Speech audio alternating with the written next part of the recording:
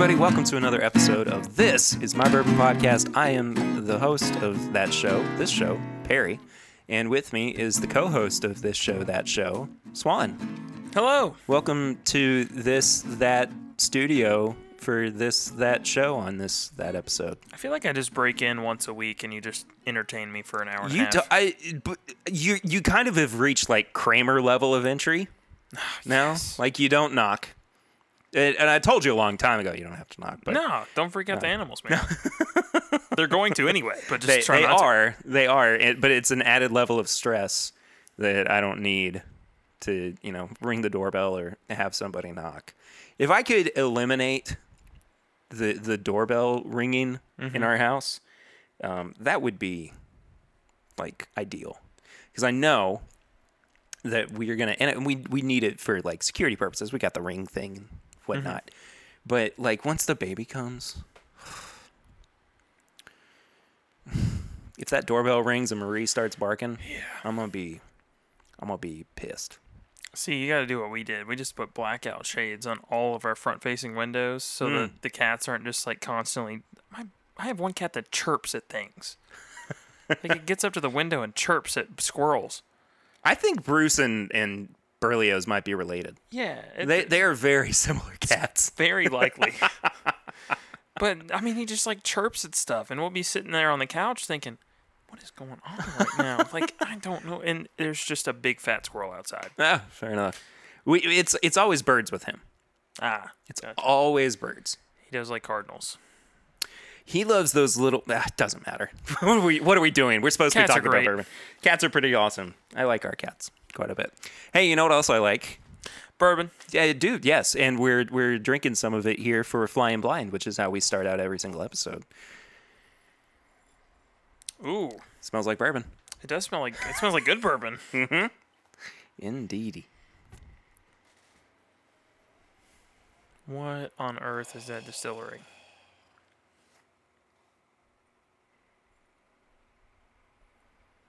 It's kind of giving me like a turkey thing where it's like honey-ish, Yes. but it's not as heavy. Like I always get like a viscous honey feel from turkey.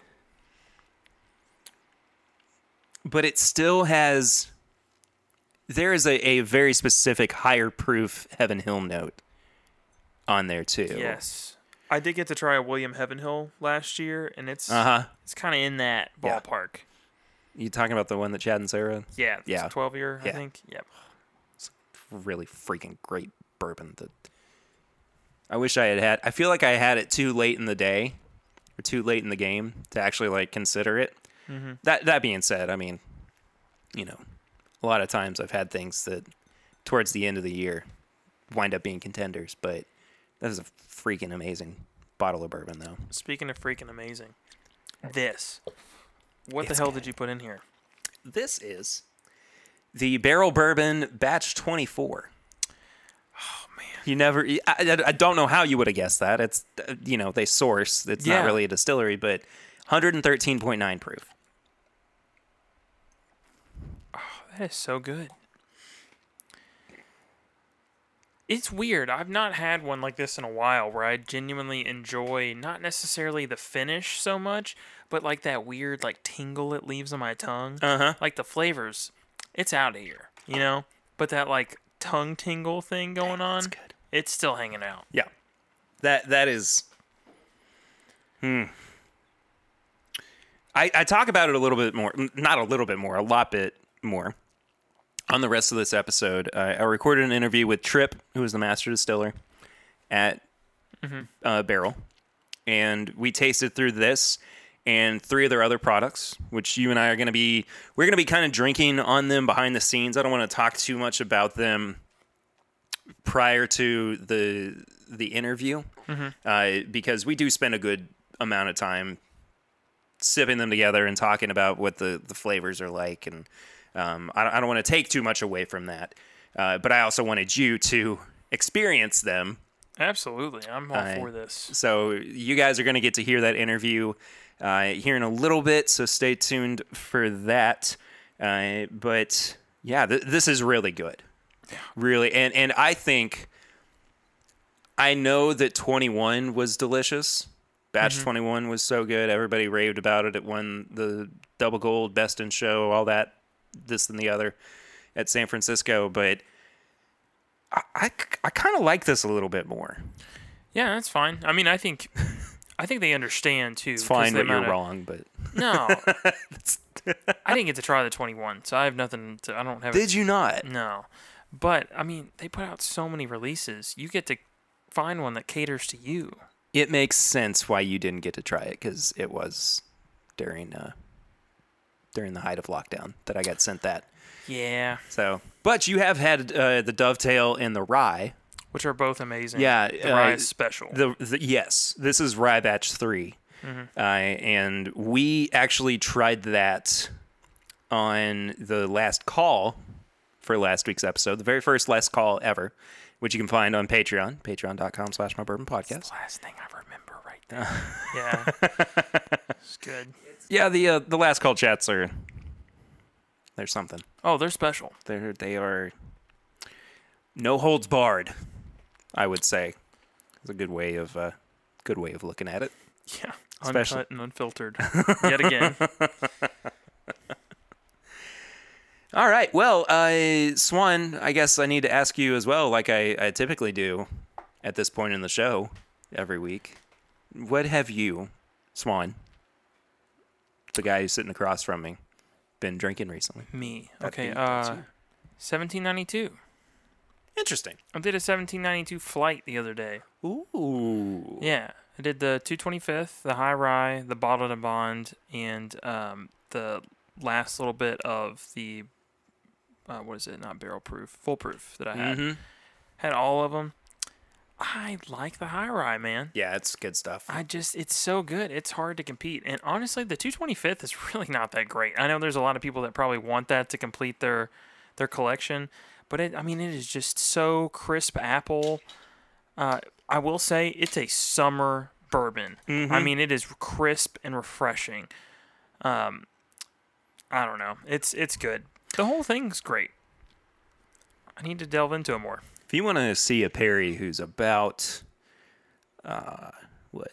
70 pounds, 80 pounds lighter than he is right now, review that on an uncorking with Chad and Sarah. Very first uncorking I ever did with them. I'll put the link in the description. Yeah, because it's fun. I got a picture of Perry handing the bottle to Chad with a giant arrow that says Chad on it or something like that. That was one of the first bottles I helped find. Yeah, that's way back. I mean, that was months before I ever started the podcast, but I was kind of dipping my toes into figuring out how to taste and, experiencing to some degree. And it was fun. I still like the 225th. I know it's not the most amazing thing in the world, but I do like going back to it every now and then.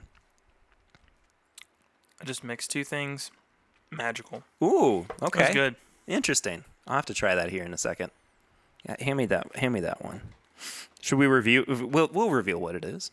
I don't see why not. Oh yeah. So we got, what is it? Well, it was the last of the barrel batch 24. Barrel batch 24. Was just a splash. Don't do even. Okay. That was probably a little too much. That's okay. It's all good. But the other half was the Belle Meade Madeira bourbon.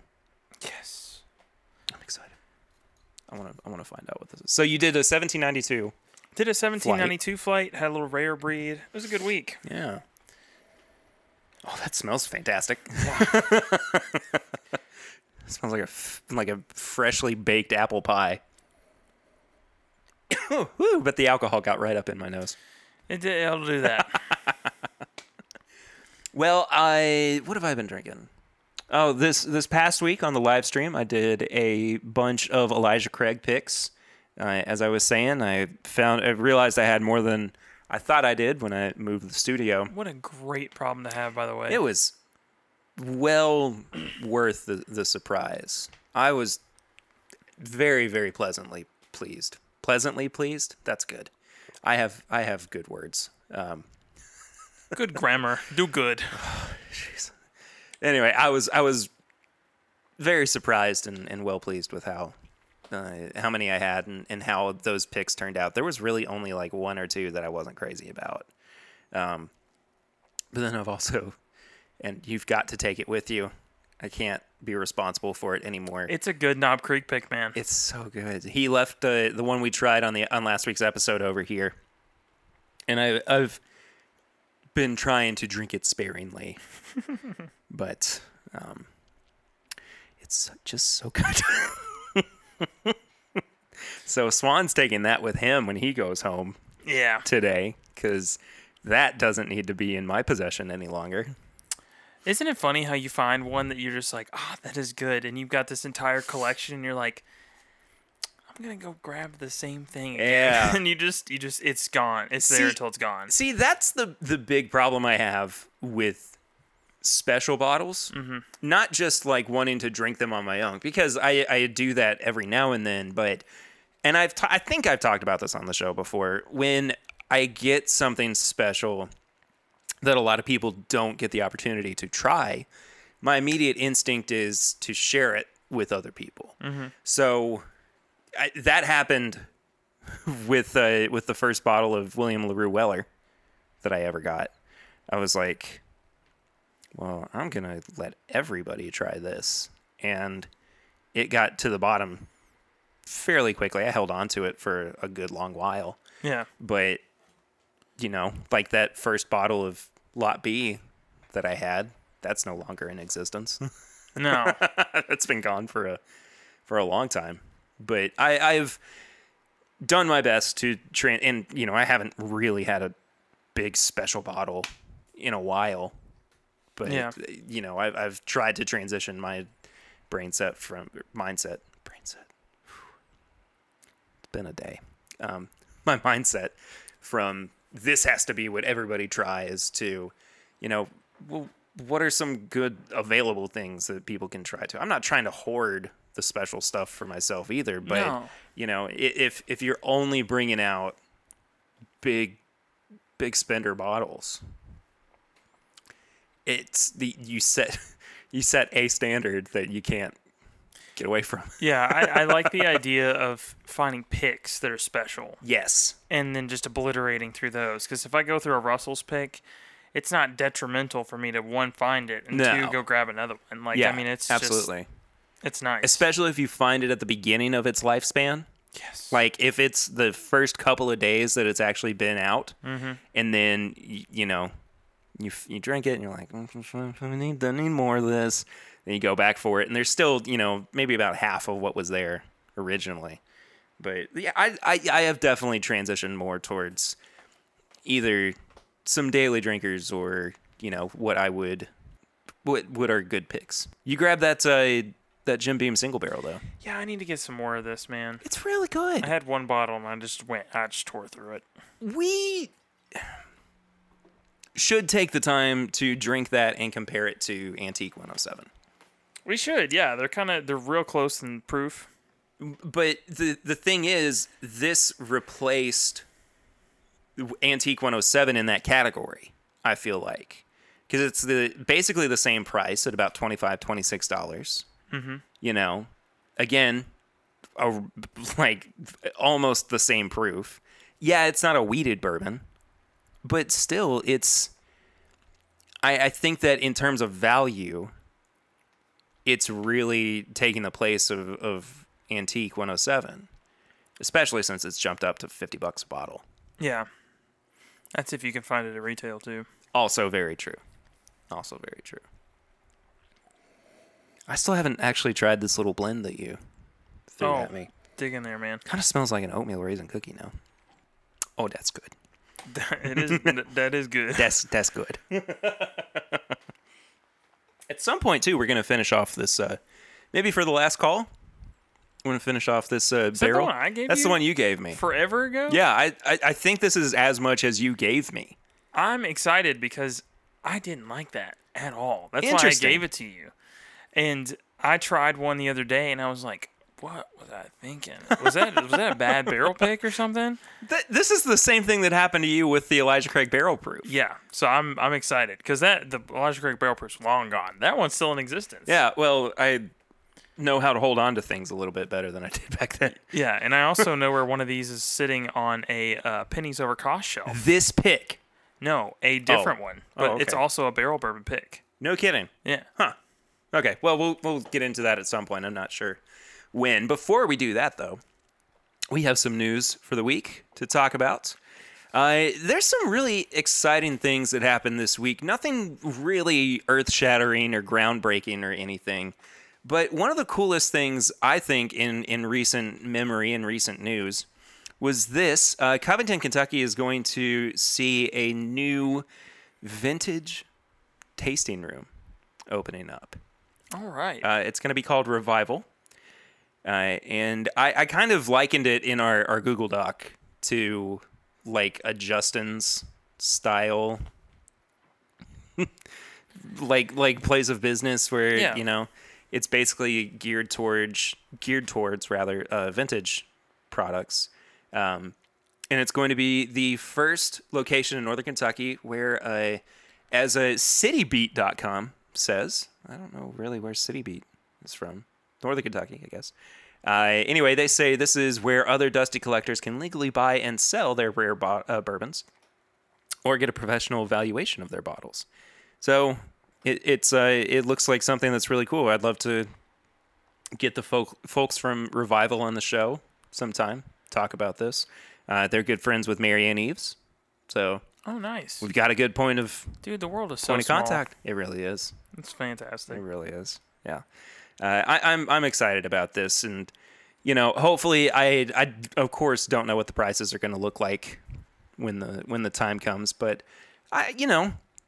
for people who don't really have the opportunity to go and taste vintage stuff, I think this is a really cool opportunity, especially as we're expanding places where things like this are available and these opportunities for folks as well. I mean, the more people get into bourbon, the more they're going to be like, well, I want to try the stuff that, I didn't think was that good back in the day, or, older stuff that my grandfather drank, or I mean, this whatever. moment I just had with a bottle I got rid of that's still here. And Yeah. I get to try it again when I feel like I'm a bit more of a mature drinker. Yeah. You get to have that experience not over the span of a year and a half, 2 years, but like 20 if you want it, which is just wild. Or, I mean, it looks like some of these products could even be, towards Prohibition era. That's nuts. 50s, 60s. So, I mean, there's totally the opportunity for people to just go crazy and try stuff they never could have dreamed of. If you're going to go to a bar and spend a significant amount of money on a pour, you might as well get something you'll never see again. I mean, you can go to Agreed. somewhere and get like a pour of something you won't be able to most likely find, but you might see in like an auction or something soon. These things you may never see again. There's just a lot of cool things coming from this, and I'm excited to get up there and check them out and see what they've got in stock. Swan, we talked about this one a while ago. We talked about it when it actually hit the TTB for approval, but it's official. It's here. Heaven Hill is releasing an Elijah Craig Toasted Barrel bourbon. I'm excited about everything other than the price point and the limited availability. I agree. We'll get to it, but let's talk about the stats behind this first. It is, of course, aged originally in a basic white oak barrel, like it would be. Then it is transferred to at barrel proof, by the way, to a toasted barrel for. It doesn't say how long, but the staves themselves are 18 months air dried. So it's still going to be 94 proof, like the rye and the bourbon before it. I can't wait to try this. I got word from Heaven Hill that we're going to be getting a sample of it here soon. Going to be really excited to try this. It's going to launch nationally in September. But like we were saying, it's going to be more expensive. It's going to be $50. Yeah. So it's going to be more allocated. Mm-hmm. I understand that. It's a more in-depth process than just, aging a bourbon and then putting it on the market after you proof it to taste. Well, and so Heaven Hill has done this for a while too. Like they send out press samples to people that put out content in effort to kind of show that their product is worth it. Yeah. I know being a Heaven Hill fanboy that I'm going to get a small sample of this in. I'm going to try it, and I'm going to go from it's limited availability, it's $50, maybe it's not available in your state, to just I'm going to go door to door and tell everyone how amazing this bourbon is the second I get it. The marginal complaint at the beginning is nothing compared to what the whiskey is, I'm sure. So I'm excited for it. What's really cool, too, I mean, this is the second product in a year under the Elijah Craig line that has been introduced. I mean, if it is allocated, I don't... Oh, sorry. I just read this bit. GoBourbon.com, our friends over at Bourbon Review, said that a representative for the brand tells us that this is a permanent addition to the Elijah Craig family. See, I'm all right with that. So that Speaking my language now. That means that it could, if you don't grab it the first time around, next year, you might be able to. So it is cool to see, though, that they are expanding Elijah Craig products. I will ask you, though, I'm curious about what you think about this. Does it need to be Elijah Craig? Could it be just a different brand from Heaven Hill that they could put this under? See, I think they're smart doing it under Elijah Craig. I don't think they need to, and I think they know that. But the nice thing with them putting it under Elijah Craig is it's so established. Yeah.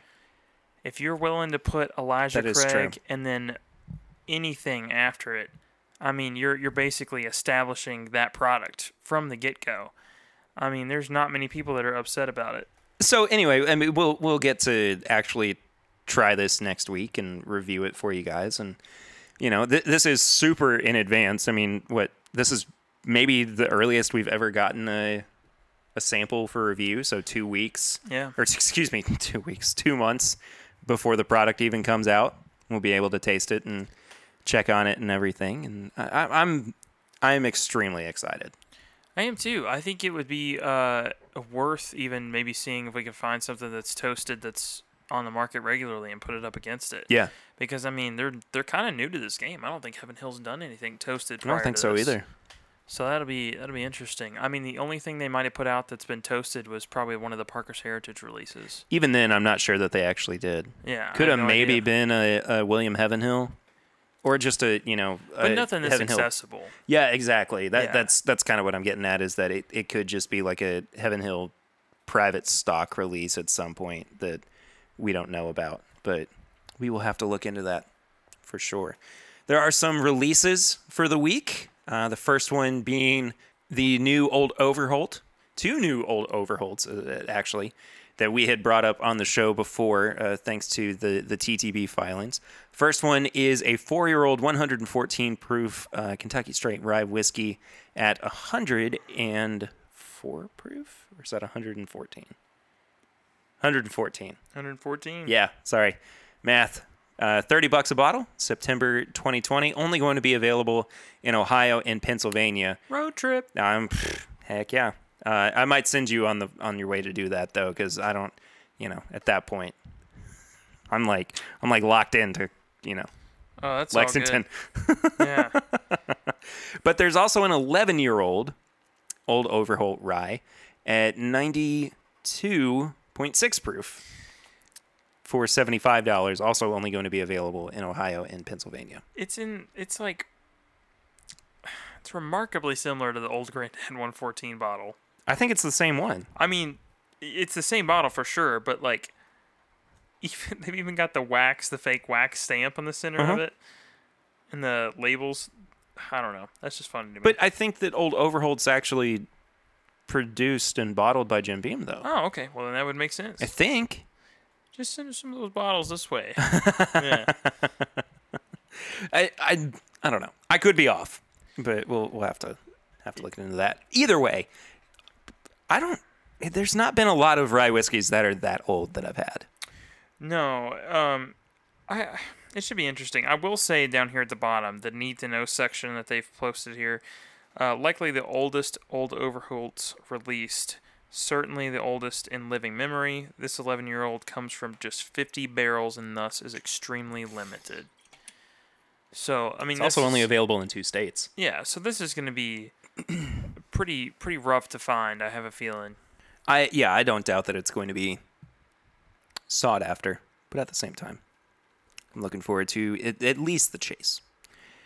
There is a new bourbon coming out of Texas as well. Still Austin Straight Bourbon, 2 years old, 49.2%, 98.4. There we go. $45, August 2020. Only going to be available in Texas with expansion planned at the moment. Yeah, okay. I have actually heard that the master distiller at Still Austin does really good things. Really? I believe her name's like Nancy. It's probably on here somewhere. Nancy Fraley. Huh. Yeah, so I'm a little more excited about this one. Oh, look at that. She has very, very descriptive ingredients listed here. So instead of just corn, rye, and malted barley, it's actually white corn, Elbon rye, and Wildfire extra roasted malted barley. That's wild. So I'm a little excited about it. I will say it's a little strange, it kind of looks like a beer bottle a little bit. It does. But I'm excited about this one. I know that the guys at the Whiskey Vault really enjoy a lot of the stuff that they've put out. Nice. So it might be interesting if everybody makes a trip down there for the Whiskey Vault stuff. Maybe grab a bottle. Sure. Yeah. And then we'll send you money. Yeah. Sure. And this last one is the Mammoth Distilling 9-year-old Northern Rye coming out of Michigan. Yeah. 9 years old. And that is 99 proof, $50 a bottle, for sale in Michigan and Illinois with expansion planned. And it's supposed to be available this month. So, can I give another shout out to Hotel Tango? I would be happy for you. It's the same bottle. Yeah, it looks just like it, doesn't it? It's the same bottle. Yeah. And they did the graphic design on the Hotel Tango one still just it's much better. Blows it out of the water. Yeah, but still a good looking. Yeah. Still a good-looking bottle. They did say this is for sale in Michigan and Illinois with expansion planned, so I'm excited for that. Maybe it might actually make its way to Kentucky. Well, we got just a couple of TTB releases or TTB labels that we need to talk about. The first one really intrigues me. This is from KO Distilling in Manassas, Virginia. It is a bottled and bond straight bourbon, of course, under the name George Thorpe.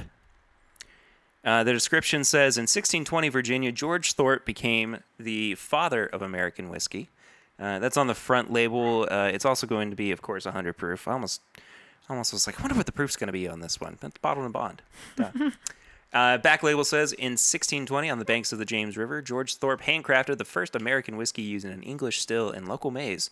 Thorpe's contribution to American distilling established Virginia as the birthplace of American spirits. KO Distilling honors his legacy with this George Thorpe bottled and bond bourbon. This is the very first time I've ever heard this man's name. Yeah, I never heard it before. I had no idea that there was, like an actual father figure, I guess, for bourbon aside from Elijah Craig. Yeah. No, it's definitely different. I don't know. I mean, I'm here to hear whatever claims they have. I mean, maybe I can learn something from it. Maybe there's something for me to actually pick up from this. That'd be an interesting episode to do, like a deep dive into like the unknowns of of the bourbon world. And then last but not least, and this is a perfect segue into the interview portion of the show that you guys are about to hear, Barrel Craft Spirits is putting out a cast strength bourbon at 15 years old. It looks like it's going to be 104.9 proof. So, yeah, distilled in Tennessee, Kentucky, and Indiana. I like what Barrel does. I mean, that's about all I got to say. I'm excited to see what this product looks like. Can't be mad. I'll take it. Especially at cast strength in 15 years. I think that's going to be really interesting. Okay, that does it for the news of the week. We're going to go ahead and transition over to the interview that I got to do with Tripp, the master distiller at Barrel Spirits. It's a really fun conversation that we got to have. I talked about kind of his origins as a distiller, getting to find out where his palate lies, his work that he does alongside Joe Beatrice, who's the other guy that works there. Well, he was the founder. Excuse me. I don't want to downplay what Joe does. It's very important to to Barrel Craft Spirits. It basically wouldn't exist without him. Goodness gracious. Anyway, I really enjoyed getting to chat with Trip. I also want to say thank you to Aaron Brost, who is their media guy, setting up this interview, sending the samples my way as well. And I hope you guys enjoy this interview, and we will be back on the tail end of that to wrap up the show. Incredibly excited to finally welcome to the show somebody who we've kind of been circling around getting this guest on before. You all know him as the master distiller at the Barrel Craft Spirits. Ladies and gentlemen, please welcome to This Is My Bourbon podcast, Trip. Hey, Trip, how are you, man? Hey, Perry, what's up, man? Thank you for having me on. I appreciate it. I'm glad we finally got together. Yeah, me too, man. It's been a while, and being in the middle of preparation for becoming a dad, and moving stuff from one place to another, and boxing it all up, and putting it down, and picking it back up, has just kind of gotten my brain all discombobulated. So it's nice to sit down finally and talk to you, not just about Barrel, but about your experience as a master distiller. And congratulations on becoming a dad. That's fantastic. Yeah, I heard about that. That's great. Yeah, it's pretty crazy. She's got just a little under 3 months to go, about 2.5 months. Oh, my goodness. And it's the middle of summer. And it's the middle of summer. It's exactly, yeah. So the best is yet to come. Yes, sir. At this point. So, Trip, talk a little bit about your experience with Barrel. How did you kind of come to be a part of this organization, and what has your relationship with Joe been like as well? Okay, well, a little bit about my background. I've been in the business a little over 16 years now. My background's in biochemistry and molecular biology, so I like to focus on the science of why things happen the way they do. I spent 9 years with Brown-Forman as a research and development scientist. I left there when I saw this sort of the craft side of things really starting to pick up, and people wanting to get into the business and not entirely sure how to do it, what to do, steps to take, things of that nature. So I thought it was an opportunity to share some of my talents with people and help them see the realistic view of what they're really getting into when you start a distillery, when you get into this business. So I started that. It's been about I guess I've owned it now for 6 or 7 years. I don't do much on the consulting side anymore, but originally would help clients, like I said, sort of lay out the map, the realistic map of what it's going to cost, what the effort it takes to run a distillery, the physical nature of the work that they're going to be doing, and honestly, really talked myself out of a lot more business than I talked myself into, just because I wanted people to really understand what this really looks like, and not the sugar-coated version of, I have this distillery, and if I have a distillery, people are going to come and drink my stuff. So, I had a lot of fun doing that. And after my spiel to a customer of, are you sure you really want to do this, with all the specifics, if they wanted to move forward, then that's what we did. And I've put distilleries together and showed people how to run equipment all over this country. And it's been a ton of fun, and been a blessing to be able to make a living doing something that I enjoy doing. And in all of this, I was putting together a distillery here in Kentucky that also did some contract bottling as another revenue stream. And through that, met Joe Beatrice. And this would have been in 2014, I think it was. It was toward the end of 2014. And Joe was on his second batch of bourbon and needed somebody to bottle it for him. So we met, we talked, and talked a little bit about the company and his background. And while we're bottling batch 2, and then we moved into batch 3, and did some whiskeys and other things, and through this process really got to know each other. And I noticed that Joe had a very similar view of how the industry works, and that he wanted to build a distillery for about 10 minutes and then realized that's probably not the best way to go from a financial standpoint. And it was impressive that he figured that out and did all of his research and was already there when we first met. So I was intrigued by that, because so many people are still under the idea at this point that it's like, well, I'm just going to build a distillery and the rest of it's going to work itself out. And the fact that Joe had already come to that conclusion that maybe he should focus more on the brand and less on the production side, it makes a lot of sense, because so much of the value is in the brand itself. So over time, we continued to work together and work on some blends and product ideas, and we were very aligned in our idea about how to grow a brand and how to innovate, which is something we like to do. And so I came on full time in January of 2017.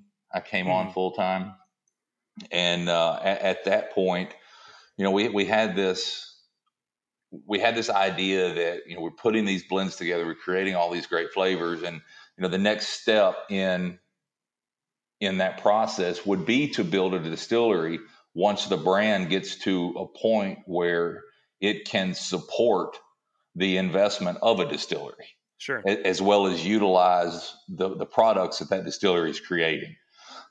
So we went down that path, and that was the original plan. And while it's something we still talk about and we kick around maybe doing something at some point, we don't do a ton of distilling right now. We're having so much fun blending and coming up with all these cool different ways to use different products and have those different products work together to create these unique flavors. Yeah. That it's not leaving a whole lot of time to focus on a distillery build out and production and all those other things. But I think at some point that would be something fun to do, because there's a whole nother aspect of creating flavors when you start from a raw material, a grain raw material and yeast, versus taking what's already in barrels and using those as components. So there's a whole gamut of things that we've talked about doing, and so we'll see how it goes. Well, and it seems like regardless of how much fun you might be having with it, success at the end of the day is kind of what, of course, pays the bills, and that's what keeps you interested in pursuing this full time. And you guys have definitely had plenty of success, especially in the past year, and namely, of course, San Francisco World Spirits Competition. Batch 21 bourbon taking home the top honor. 22 also receiving double gold. Rye Batch 3 receiving double gold as well. So you guys are clearly doing what I feel like is the ideal method behind showing up to the party with your A game and then just hitting the ground running from there. So when you get to that point, where does your mind kind of go? Do you think, well, how do we consistently provide this product to our consumers, or are you thinking, how can we one up ourselves? What's the mindset for you guys as product producers, or I guess? It is a constant challenge for us, and this is part of where the fun comes in, is that we try to stay ahead of the curve as far as innovation goes. We create top shelf spirits that don't go in the bottle until we think they're finished. We're not going to put something substandard in a bottle just because we need to get something out. We need to fill a hole somewhere. Everything we release is because we think it's good enough to be in this packaging. So the constant challenge for us is to continually produce these high quality products that meet a certain standard, but that are also different and innovative. So it's a ton of work to do all of those things and still stay ahead of the curve. But it's also fun to do that. When and I'll give you an example of kind of what I'm talking about. If we just had one product, if we had a bourbon, and it was the same proof and the same grain bill and the same age all the time, we would do one label, and we'd never have to do anything else with the TTB. We'd never have to do any other label designs. There's not a whole lot of, no more creativity there. We just got to produce the same thing every single time to put in that bottle. And while that's extremely difficult, starting with raw material and creating the same thing every single time is difficult enough. Try starting from square one every single time you create a product. Sure. So each time we start with a different idea, different barrels.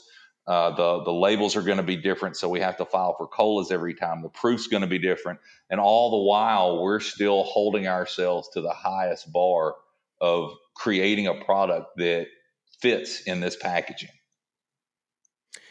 And you guys have done not just whiskey products, you've also done rum as well. And I imagine that once the gates are open and all of the inspiration, all the ideas start flooding in, I would, at the very least, being a very anxious person, get a little bit overwhelmed at times. So how do you kind of balance that feeling of maybe we should step it back a little bit so that we're not challenging ourselves too much or putting too much on our plates with actually going the extra mile and producing something big, the next big thing? We spend a lot of time as a team working on these things. So we have a handful of folks who are involved with sort of planning out the direction of the year and some of the products we want to try to do, and getting all of these ideas together. And we have what we call blue sky sessions, where we just sit around and throw stuff out there and see what sticks.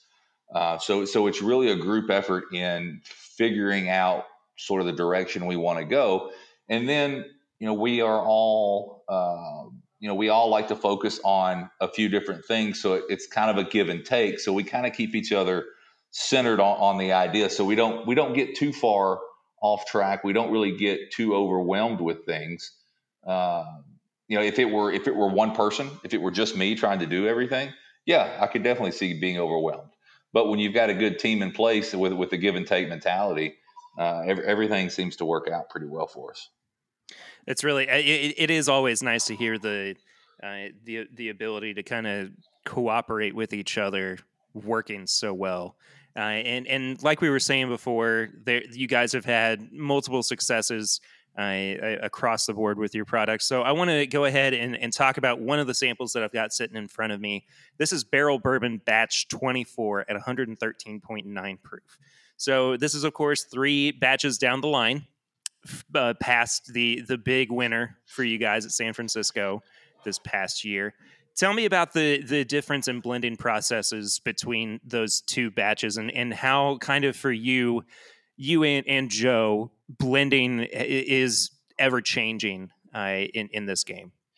So it's, Joe and I have a lot of similarities in the flavors that we like, but we're also different.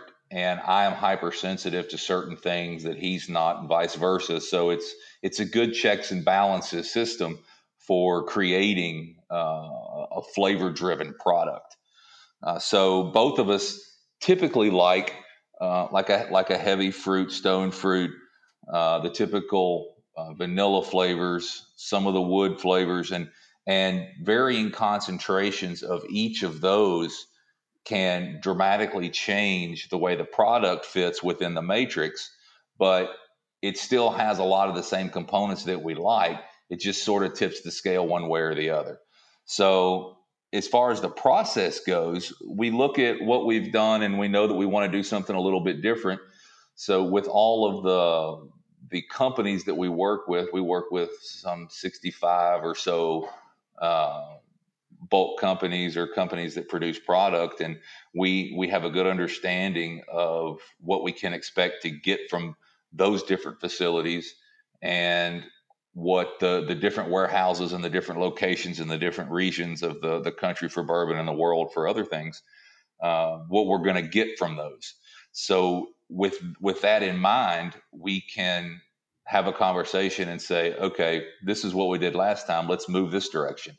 Let's focus more on something that is a little heavier on the wood and a little less in the fruit. And we know that we want to go someplace where it might be a little bit warmer, where there was more alcohol interaction with a barrel. So that's kind of the thought process as we go through this. And then we end up with a base product. So we have whatever our target volume was for a base product, and then it becomes a matter of a back and forth conversation of what's missing and where do we go to get it.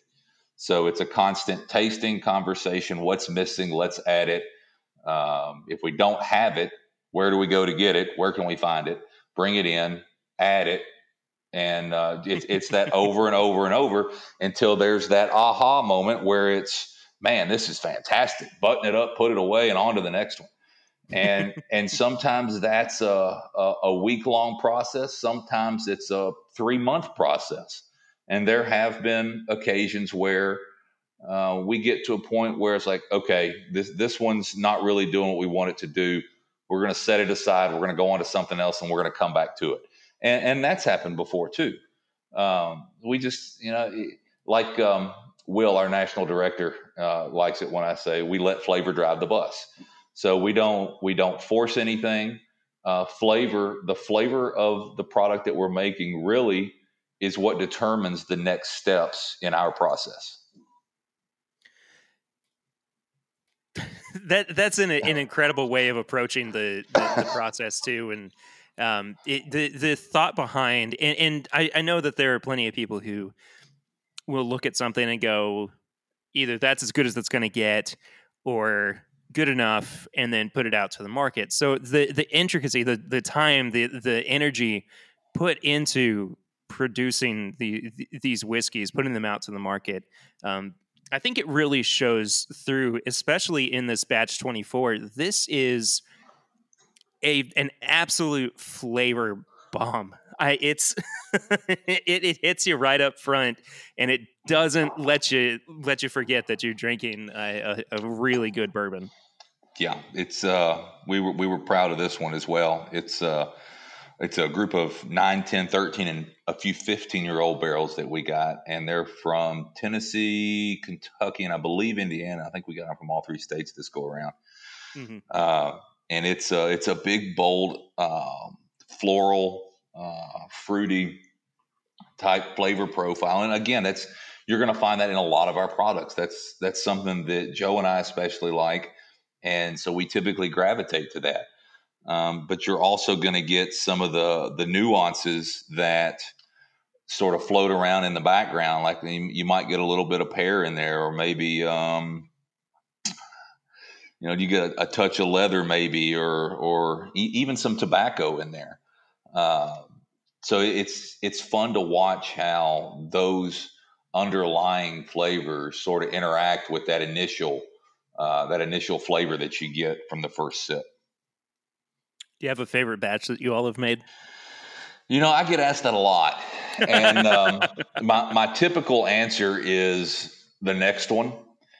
Yep. Only because I don't have time to stop and really enjoy what we've just done. It's like, okay, good, that one's done, off to the next one. And so it's we're constantly moving forward, pushing forward. But I have to say that batch 9 was one of my all-time favorites. At the time, it was the oldest that we had done, which is really interesting because I don't think it really drinks like a 13-year-old. And then something else interesting about some of the barrels that we used in batch 9, those later became the first release of, a portion of those later became the first release of the BCS line that we launched in 2018, the Barrel Craft Spirits line with the black gift box. So there was the 13 year, 2 years later, it was 15 years old, and we're like, okay, this is just fantastic. It's like we got to come up with a way to offer this, and that's what led to the Barrel Craft Spirits line. So sorry, go ahead. Well, I would say Batch 9 is probably one of my favorites, all-time favorites. Obviously, 15 is going to have to fall in there. The 15-year-old BCS product has to fit in there, right? And I think it would be foolish not to say Batch 21. 21 was really something special, man. That was immediately evident, I think, even before taking the first sip. I mean, it just really proved itself through and through in that product. I want to transition into talking about these private releases as well. I've got 3 different ones sitting out in front of me, which actually make up a total of 48 different releases, correct, in the private release from Barrel? That's correct, and it's actually our second round of 48 releases. Right. So we've got 96 that are out there now, and I'm currently working on the next round, which is going to be our CH series. So it is, when you start touching every single barrel and doing something with every single barrel, it gets busy. But what I think what you have in front of you, you're going to have a BH15, which is our apricot finish. Yes. The BH20, which is going to be our pear finish, and a BH25, which is the Tale of Two Islands rum cask finish, which is a really cool story and a real interesting product that we'll save for the end. Yeah, absolutely. Start with this BH15, the apricot finish. Each of these private release barrels is made up primarily of 18-year-old Kentucky whiskey. There are some younger whiskeys in there that we will typically leverage for some flavor component to help balance certain things. But there's different volumes of each in each of the individual barrels. So the whiskey in each of the individual barrels is unique in and of itself, as well as the finish also being unique. So with this first apricot, I picked this one for us because I really like the apricot finish. I think it's very pronounced. The apricot comes through just wonderfully. There's a tobacco note that I'm really picking up on the nose and the palate. Yeah, on this one. But there is no doubt that that's apricot. Mm-hmm.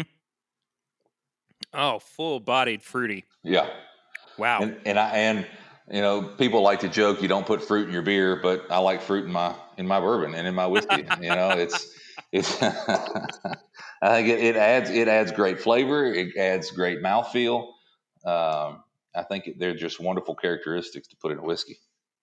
That is really unique in and of itself. I mean, I couldn't tell you another company that's doing an apricot brandy finished whiskey. This is something that I do this out loud because I'm also trying to process what it is that I'm actually going through in the tasting experience here. But this is really gonna catch people's eye, catch people's palate off guard, because it's full. It's got like I was saying, just a lot of fruit to it. Of course, that tobacco note is coming through, but then there's almost a savory note towards the end of the palate as it goes into the finish. Kind of if they made caramel brittle. Okay. That would be I'm with you. I'm with you. What I would ascertain that to be. But this is a spectacular pour. Thank you. Absolutely. And it's also fun to let them sit. And a lot of times these will actually open up, allow some of the alcohol to come off, and it's going to help with some of those flavors to concentrate a little bit. Mm-hmm. And so it might be fun once we go through this, and we don't have to do this on the podcast, but you might go back and taste some of these after they've set out for a little bit and been allowed to open up, and I think you'll be pleasantly surprised. Absolutely, and I needed to mention as well. The proof is nothing to sniff at either. This is 115.6 proof. And all of these are at least 115 of these last three products that we have to taste through. The second one is the pear brandy finish, as you were saying, BH20, and it's 117 proof. That's right. And something that it's one of the more difficult pieces of putting these different finished products together is, one, we like cast strength product. Everything we do is cast strength. So, and certain whiskeys are going to be a little bit warmer on the palate than others. So, putting the right whiskeys together to help tame some of that heat, so that when you're drinking something that's 117 proof, you're like, there's no way this is 117 proof. And so that's not by accident. That takes a ton of work to get to that point. But then once we get to that point, the finish is meant to complement the whiskey. The finish is not meant to be the predominant flavor in that product. I don't want you to taste, this pear or the Tale of Two Islands or anything else for that matter and go, man, this is just all pear. This is just all rum. This is all this, all. That's not the goal. The goal of these is to take a finish and have that particular finish complement all of the other flavors that are already in that whiskey. Mm-hmm. And I think this pear is actually a really good. I love the pear too. I'm partial, but the pear is a really good example of that as well. Wow, that is a viscous, tongue-coating mouthfeel of a whiskey, isn't it? Man, oh man. Woo, I feel like I'm breathing a little bit of fire at the end there. It's got kind of a dry finish to it as well. Yeah. Which honestly starts to remind me of a red wine, and it seems to kind of have a kind of a Cabernet overall feel to it, just in terms of the way that the flavors roll over your tongue. But it's much lighter in its presentation. There's a milk chocolate flavor that sits kind of in the middle of my palate that I find to be really nice. And I think it's interesting too. And I'll say this again. Once we're done here, you should really come back and taste all of these again, because it really is going to be a different experience all the way around. It's going to be a lot of the same flavors are going to be there, but they're going to be in different concentration, and it's pretty interesting to go back and see that. You don't have to tell me twice to go back and taste this one again, or any of these for that matter. Man, that is just wild. That is so good. Oh my goodness. Sorry, I'm also sitting here fawning over this while we're trying to have a conversation. I'm just going, this no worries, so man. I'm glad you're enjoying it. Absolutely, it's man. 5 o'clock. It's 5 o'clock somewhere. It is indeed, and I'm not gonna knock it at that point. So this is honestly the first experience, before we get on to the rum finished one. This is the first experience I've had with the private release products from Barrell, and I don't know if it's that I've never seen them before or I've never just come across them in general, but this is something that I feel like folks, if they know, right? Like it seems like they kind of have to be goaded into like, hey, you should probably check this out. And I am 100% in that camp at this point, because and it's, correct me if I'm wrong, about $100 per bottle. That's correct. Yeah, I think the MSRP is 109 for the single barrels and private releases, and the batches are 89. So truly, in this current climate, in the bourbon market, in the whiskey market, $110 for an 18-year-old product that has then been finished really is super reasonable. And you're not finding anything pretty much out there at that age, at that price.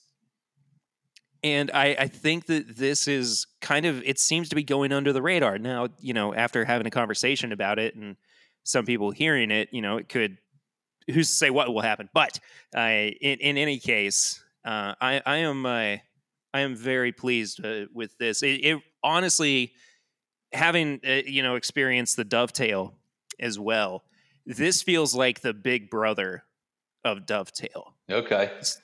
How did these two products kind of bounce off of each other to create what the private release products came to be? The Dovetail was, I don't know if you know the whole story behind Dovetail. Dovetail was originally supposed to be our whiskey line batch 5. Oh, okay. And it is finished in, oh my goodness, originally it's been a couple of years. Originally it was finished in LV port pipes, Jamaican rum casks, bourbon casks, I think, and cab barrel. I think that's what that one was. It was 4 different finishes, and at the time, I guess the TTB hadn't seen anything like that. So we kept going back and forth. We weren't sure how to classify it, and they came back with something, and so we'd make changes. So we went back and forth. It was almost a year, I think Joe was going back and forth on it. So finally, we just said, well, what can we call it? And so we had to take it out of a whiskey category and make it a DSS. And in doing that, it's still all whiskey, but the finish, it didn't really have a category. So we changed it to a DSS, made the labels, put it out there, and it was so well received. It was incredible. And we ended up doing, I think, 4 releases originally, and we're on our 6th currently release of Dovetail. Okay. And it's one of those things where taking all of those different flavors and again, creating a product where they all interact differently at different concentrations to create this product that is made every time with the same ingredients with varying concentrations of each. It really is enjoyable to see how all of that works together. Yeah, absolutely. And I've always found Dovetail to be really quite special too. So it's interesting hearing that, you guys were so diligent in working with it. So let's move on to the barrel whiskey Tale of Two Islands rum finished at 116.26 proof. You said that there was an interesting story behind this. I'm curious what that was. Yeah. So Joe and I got some rum. So I don't remember what year it was. It was for rum batch 1, and it was 7-year-old Barbados rum. And we created our batch 1. We held some back. So we were thinking, batch 1 was gone. Let's do something with rum. Let's come up with a cool finish. So we were in the lab one day, and we're talking about the most off the wall finishes that we could use with rum. And I mean, it was stuff that you would think is just disgusting. Like, this is not going to work. There's no way this is going to work. And we had 20 or 25 different samples. And the very last one was an Islay Scotch cask. And, we weren't originally going to do it. And I said, let's just do it and see how it works out. So we taste it and we look at each other, and it's like, there's no way it's this good. There's no way. So we let it sit, and we came back to it the next day, and we had at the time of the release was an 8-year-old rum finished in Islay Scotch casks. And it just doesn't sound like it works, but when you taste it, again, the interactions of those flavors and how they work together and complement each other was just amazing. So What we have here is whiskey that we then finished in one of the barrels that was used to create the Tale of Two Islands rum. So it's you're going to get it is rum forward. You're going to get some rum out of this. But again, the rum flavors that are in here work very well with the flavors that are pre-existing in that blend of whiskeys. It is like cigar tobacco and molasses heavy on the nose. I mean, just right up front there. Yeah.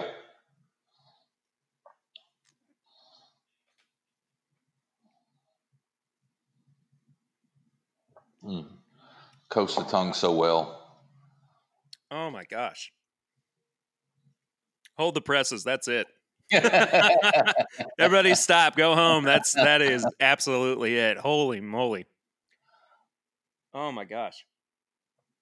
That's like super adult s'mores. Yeah. With a caramel drizzle. Man, I'm gonna have to get. You're and making me you're, hungry and you're now. also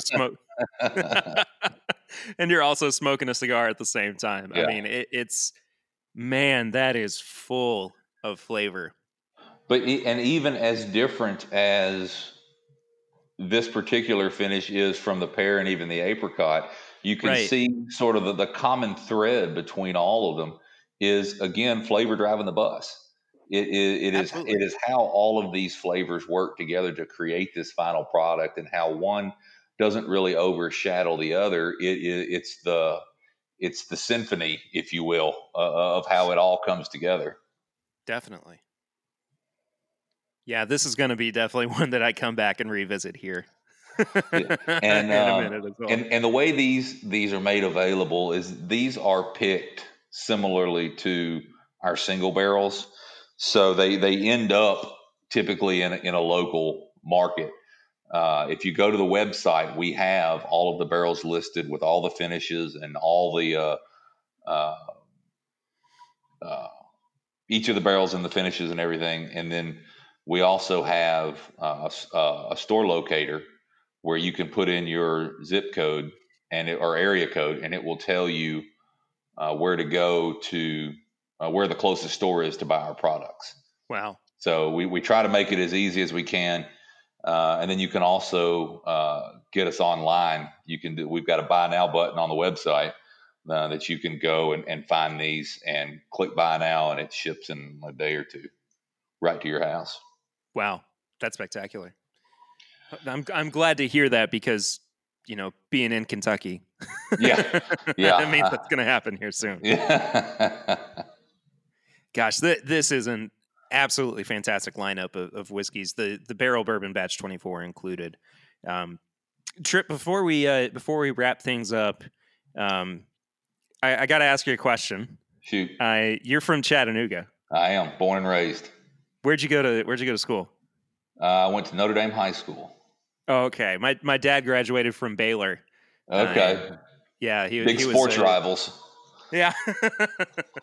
he was a Kentucky boy originally, of course, and we all still live here, but he went down to Baylor for high school. So yeah, anyway, it's a great school. It's a great school. Yeah, I had to ask. I was just curious. Yeah. So, anyway. I'm Notre Dame, fighting Irish. There you go, man. There you go. Well, Trip, I just want to say thank you so much for hanging out with me for a little while, tasting through some of the spirits, letting me know some more about your story. Is there anywhere that people can find you on social media? Barrelbourbon.com. We're also on Facebook and Instagram at Barrel Bourbon. And then, yeah, there you go. All right. That's it. I think that's all of them. And that's Barrel with 2 R's and 2 L's. 2 R's and 2 L's. That's right.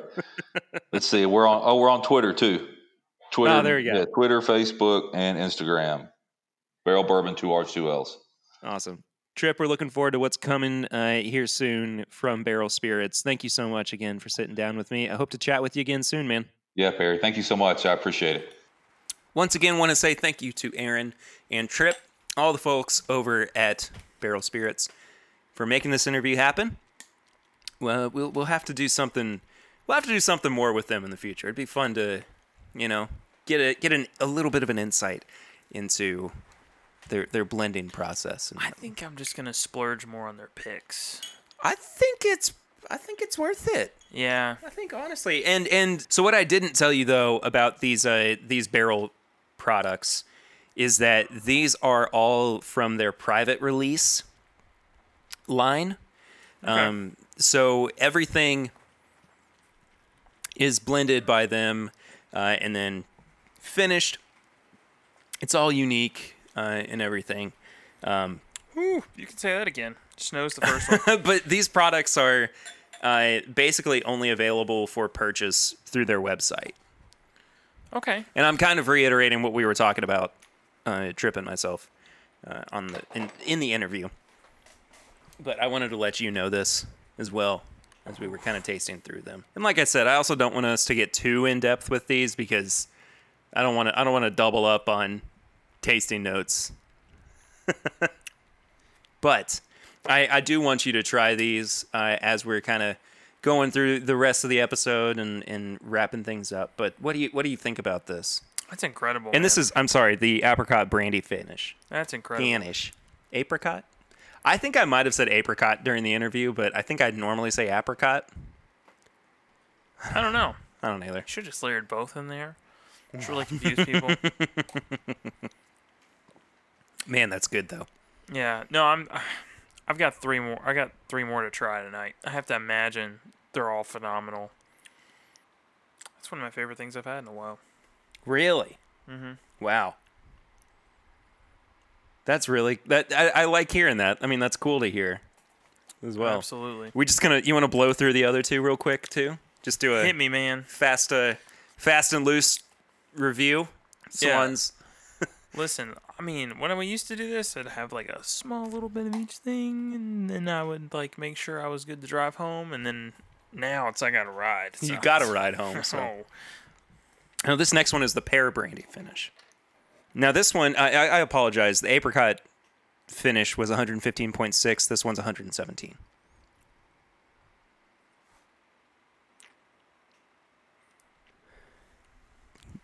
You seem like you like the apricot a little bit better. I like the apricot better, yeah.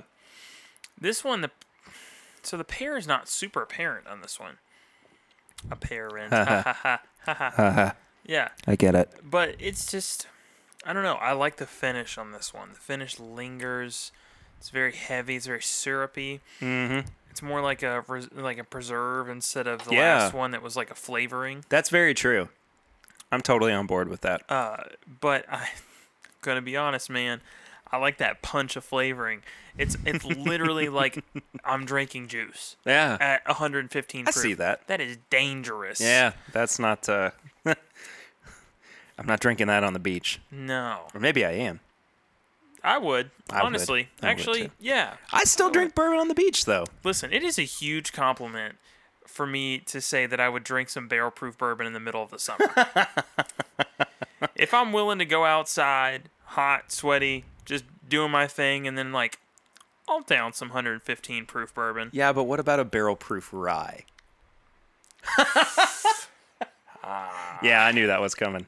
I had to ask. That one pushes me over the edge. Love you, Rare Breed Rye. You're sitting right there. But it's whew. Earmuffs. Yeah. Earmuffs, Rare Breed Rye. Where would you put the earmuffs? It's like those memes where it's just like, how would it wear pants? How would it wear pants? Are you ready for like a total 180? Hit me, Perry. A big, hard handbrake turn. This one's a rum finish. All right, Tale of Two Islands finish. Oh, by the way, I forgot to mention to you. All of these are at least 18-year-old whiskeys. Jeez! All right, Barrel, calm it down.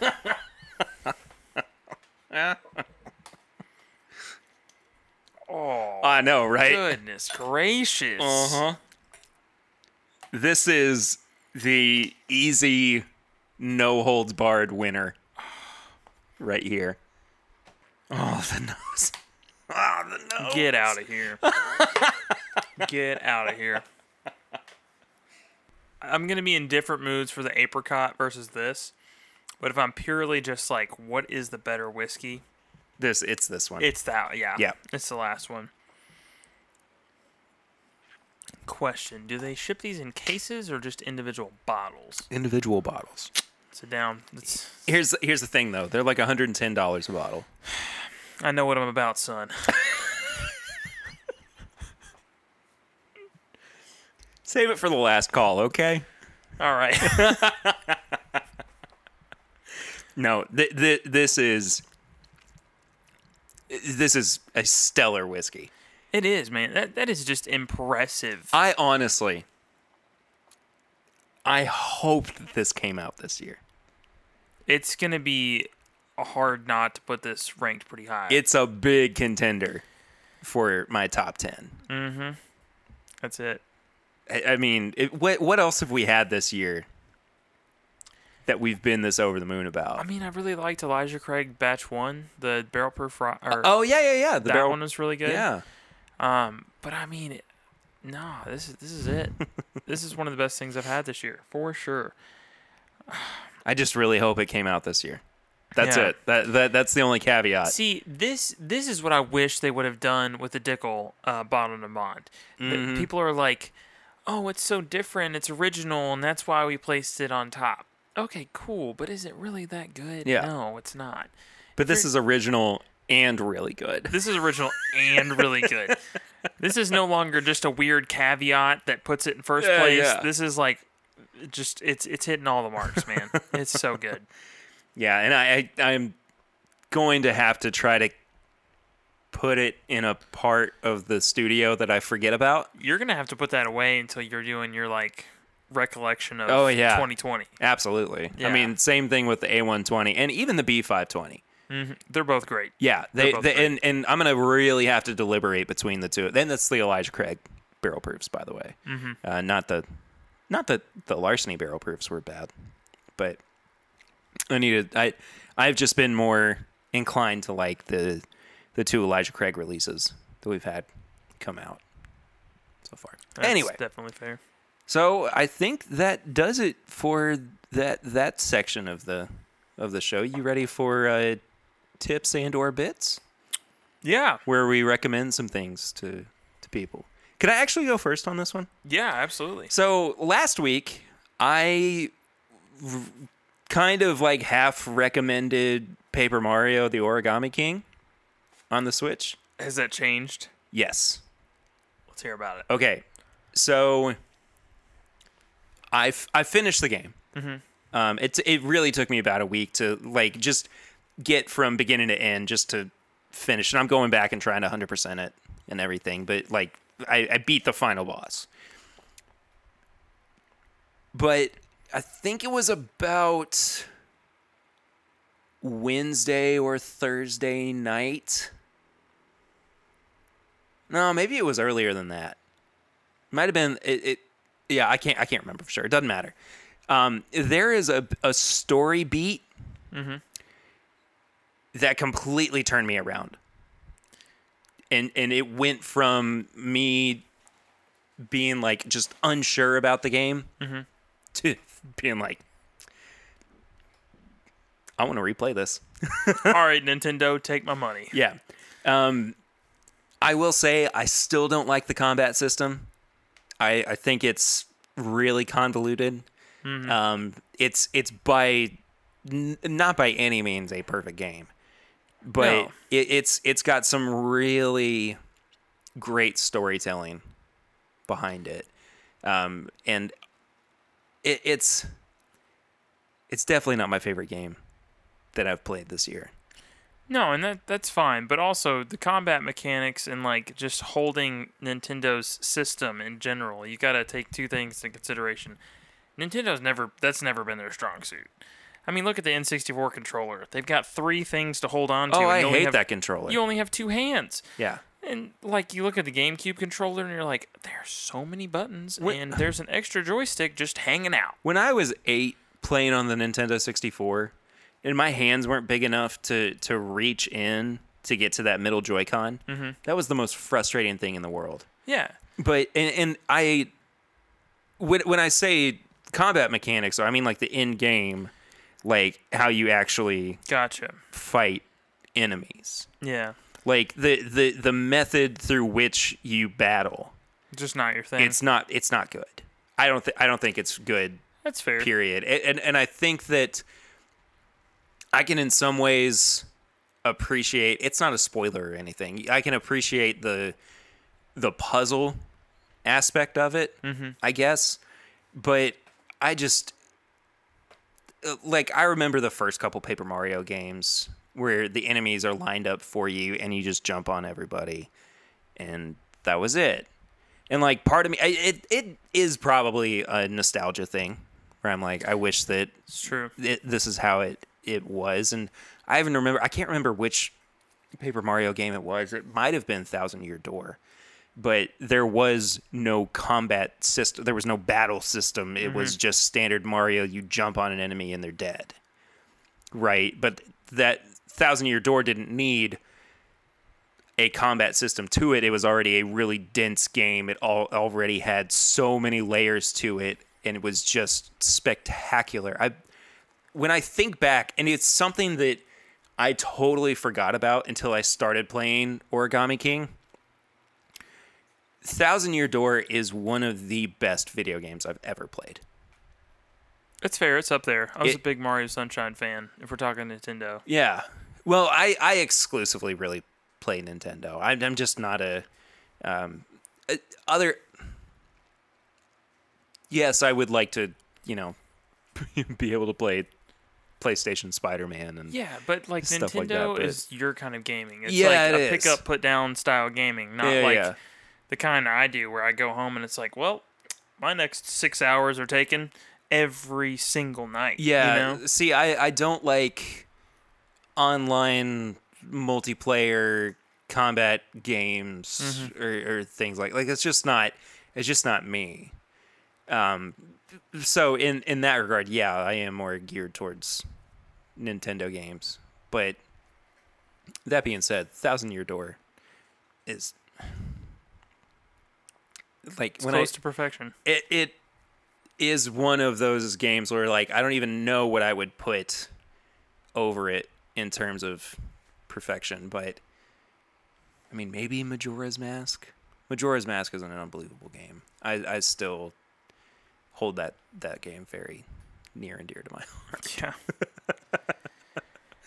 I'm trying to think. There's not been a whole lot that I've really gotten into over the past week, though. We had a baby shower on Saturday as well, so the entire week has kind of been us prepping for that and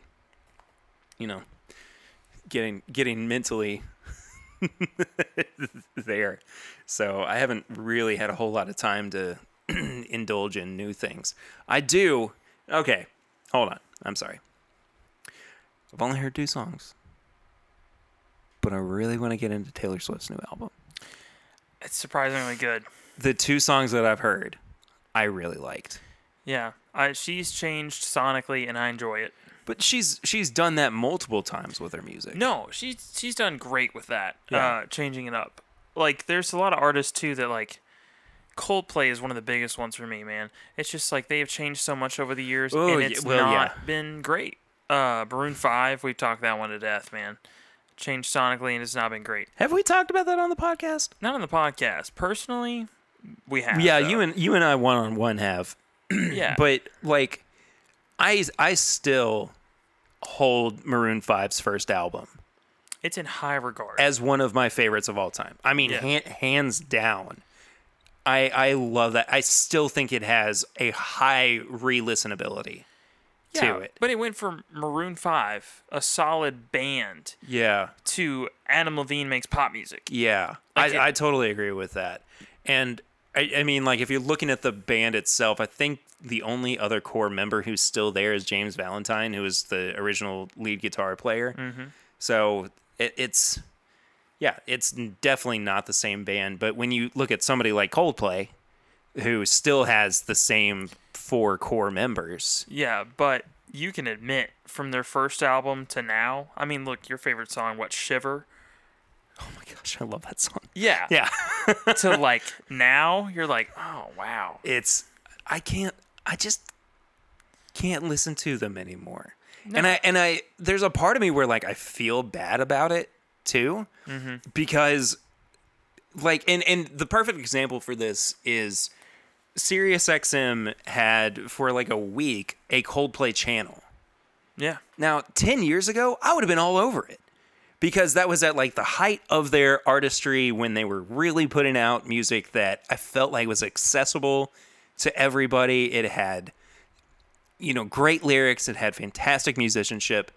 And then things just didn't really plateau from there. No. I'm okay with an artist plateauing. Honestly. Am too. I feel like they did that with Viva La Vida. Well, yeah, and whatever the next album was afterwards. My Lizoto after. Yeah. Was just not it. Yeah, but like, Milo Zaloto was good. Mm-hmm. Definitely wasn't as good as Viva La Vida. Or that's not the actual name of the album, is it? No, they did. I think it was like Prospects March or something that. Oh no, that's an EP. Yeah. But I mean, it doesn't matter. The album that Viva La Vida was on. I know. I apologize for people. I know that there's somebody who's screaming at us, but yeah, if an artist kind of like hits their high mark and then just kind of stays there, that's okay. And I think that's, kind of a like, well, yeah, statement, but it is hard to find an artist that just stays consistently good. And I think that it's a consistent thing with most musicians. They want to try different things. I get it. I'm in that same boat. Yeah. Like I want to experiment with beats and stuff like lo-fi hip hop. Mm-hmm. Like that's just kind of where my mind is focused on right now, and see what I can do with that, or lo-fi R&B, whatever it is. I want to see what I can do with that. It's also pushing myself artistically, musically, whatnot. Aside from just writing, singer-songwriters stuff and a song that could have a guitar solo in it. I want to try to see what I can do sonically in a different space. So I understand when other artists are doing that, but at the same time, if you want to explore, make sure it's as high of a quality as you are capable of putting out. Yeah. And I think that, Taylor Swift, to bring it back to Folklore, her new album, like, she's kind of peaked and valleyed multiple times. This is definitely a peak, though, for her, in my opinion. From what I've heard, I will agree. Yeah. I will totally agree. And to keep on the music train, my tips and bits this week are actually just a couple of artists I've been listening to. J. Cole just put out 2 new songs. Did he really? Mm-hmm. I didn't know that. Phenomenal. Nice. He got into like that storytelling mode instead of just so much like, I'm gonna make a radio hit, or I'm gonna make something that's a little more mainstream, that's a little more relatable. He just went into his absolutely like, I'm gonna tell you my perspective of the world right now. Great. Anderson .Paak's new song is like that. Yeah. I can't remember what it's called. And then another artist that I've talked about multiple times, Glass Animals, is releasing a new album. Are they really? Early August. They've already put out 2 new songs. It is nice. Good. It's very, very nice. That's good to hear. Yeah, I mean, that man is just so multifaceted in what music he puts out. Like, he literally took the approach in an interview with his first album. He's like, yeah, I don't really want the lyrics to make sense. I make the entire song mix mastered, and then I just fill in with just absolute nonsense. And guess what? It sounds cool. It doesn't make any sense, but it sounds cool. And I'm just like, I can't be mad at that. Yeah. I respect it. Like, he knows exactly what he's putting out. Sure. Of course he does. I just enjoy the crap out of both of them. It was kind of a rambling tips and bits, but... It is. It was long tips and bits, but hey, man, it's good. We have a podcast. We're allowed to talk about whatever we feel like, I guess. No, we're not. Let's talk about Scotch. No, I'm just kidding. By the way, happy National Scotch Day to everybody. Yes. That's what's going on today. You know what else is going on today? I forgot to talk about this at the top of the show. And also, this is a very post what we've been drinking recently. As of recording, today is Mama and Papa Ritter's anniversary. Not myself and Lucy, my parents. And so I brought over a bottle of Blanton's that had been dumped on their anniversary a couple years ago. And for the past few years, it's kind of been our tradition to drink some of that on their anniversary. And we actually finished it off tonight. So, happy anniversary to Mama and Papa Ritter. Dad also says hi. Swan. Hey, Dad. Well, guys, I think that does it for this week's episode. Thank you all so much for listening. And once again, thank you to Trip for sitting down with me for a little bit and getting to talk about barrel spirits. I've enjoyed this episode. This has been a fun one. It's been just kind of a loose one, man. It's been a little bit more, kind of free form. It's like jazz. You're just listening, and waiting. It's about the words you don't say, not the ones that you do. There you go. It's a weird analogy. Anyway, Swan, where can people find you on social media? I'm on Instagram and Facebook at MyBourbonFinder. And I am at PRitter1492 on all social media channels. You can follow the show itself at My Bourbon Pod on Instagram, Facebook, and Twitter. You can leave us a 5-star rating and review on the iTunes podcast app. That is a absolutely spectacular way for people to find the show if they are new listeners. And we will pop up in their search feed if they just search for bourbon on their podcast app here in the iTunes app. Yeah. And if you do leave a review, we will actually read it out on air. There's no new reviews this week, but if you'd like to get one in before next week, we record every Monday. So if you want to do that before Monday of next week, feel free to, and we'll read it out here on the show. You can leave us a voicemail for our Barrel Ring segment, which we don't do every week, but it's always fun when we get to. That number is 859-428-8253. And leave us a little voicemail. And you know what? We'll ask a question for folks for next week if you feel like responding. If not, totally understandable. But what if you have had barrel spirits? What's been one of your favorite releases? You know, they've had so many different batches of their bourbon, and a few different batches of their rye, and of course the Dovetail. So I'd love to hear what people think about that and why they think that as well. You can also drop us a line at thisismybourbonshop@gmail.com, and we'll respond to your question on air if that's what you would like for us to do. You can find all of our apparel and merchandise at bourbonshop.threadless.com, and there should be a sale going up there fairly soon, whether it's a birthday sale for me or even a baby sale. We could be doing that soon. I would also like to get, I know we've been talking about this forever, but it would be really nice to get some different merch up, some hats, maybe a mask. That'd be kind of fun. Yeah. Stuff like that. Topical. Yeah, absolutely. And then last but not least, you can become a patron of the show at patreon.com/mybourbonpodcast for as little as $1 a month. For as little as $5 a month, you get not only bonus episodes that come out every month. I know I'm a little bit behind. I'm sorry. I'm trying to catch up on it. The new bonus episode for this month will come out this week. I apologize. Anyway, you also get the pregame chats, which start every Tuesday before the episodes drop on Wednesday. And now the last call for the episode where we kind of wrap things up. And that drops on the Thursday after our main episodes. So, yeah. It's fun times over there. Swan, should we thank a patron while we're here? You want me to pull up our patrons? Pull up some patrons. Let's pull up some patrons.